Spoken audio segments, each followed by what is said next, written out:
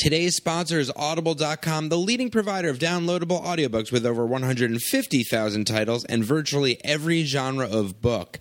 If you want to listen to it, Audible has it. Listen to audiobooks anytime, anywhere, on anything. Audible is offering It's That Episode podcast listeners a free audiobook along with a 30-day free trial.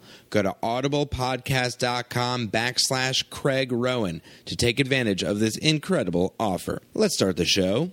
Well, it's that episode, not that episode, not that episode. It's that episode. It's that episode with Craig Rowan.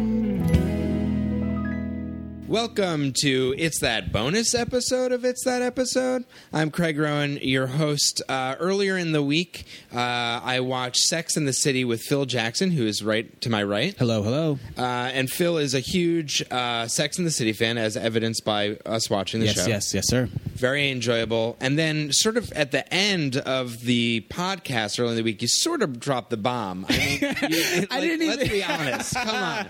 Yeah. You sort of dropped the bomb that you, because I said that I guessed that you were a Carrie. Yeah. At the end of the episode, when we were giving each other the names of who we were from the show, and you said that you kept how would you describe it? A relationship / male-female dynamic / New York City blog, essentially. Which is what Carrie did on the Sex How and the she City. made her money on Sex and the City. I thought it would be interesting, and if Phil was up for it, which he is, to read a little excerpt, and we just basically talk about it. So these were posts that you put up on Facebook in 2007. Into 2008, I believe, Into 2008, and how often would you do them?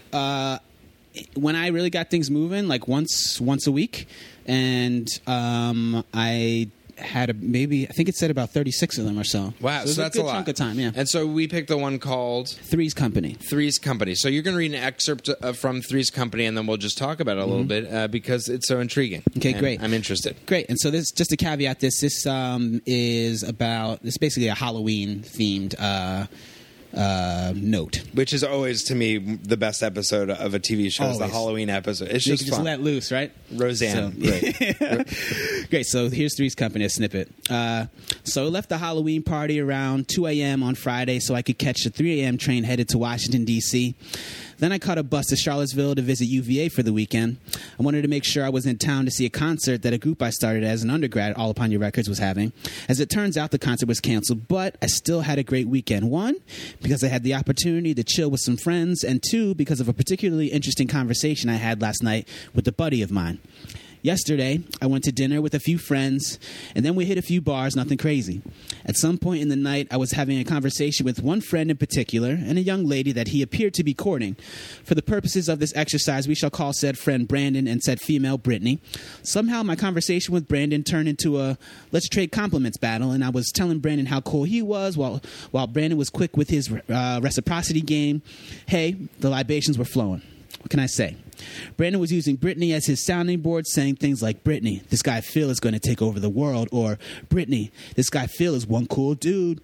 Brittany then explained to both of us that she's heard good things about me, which made this black man blush, and joked that she was honored to meet my acquaintance.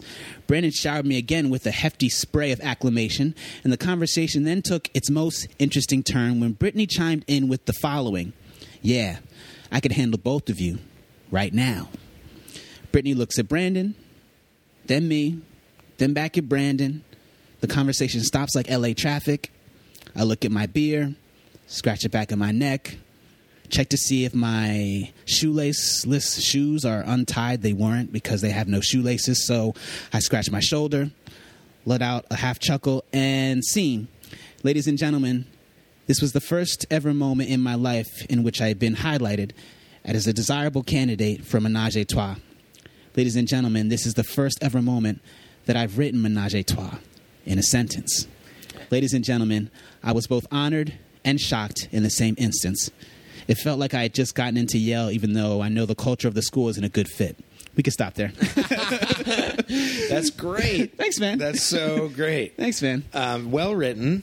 and intriguing. Thanks, man. Super fun. So you were propositioned. You did not end of the story. No, I did not have the menage a trois. I've never had menage a trois. I feel like that would be. I mean, that seems like very uncomfortable. I mean, were you mortified or were you just like? It seems like you were excited. You were just proud to have been. Even. Yeah.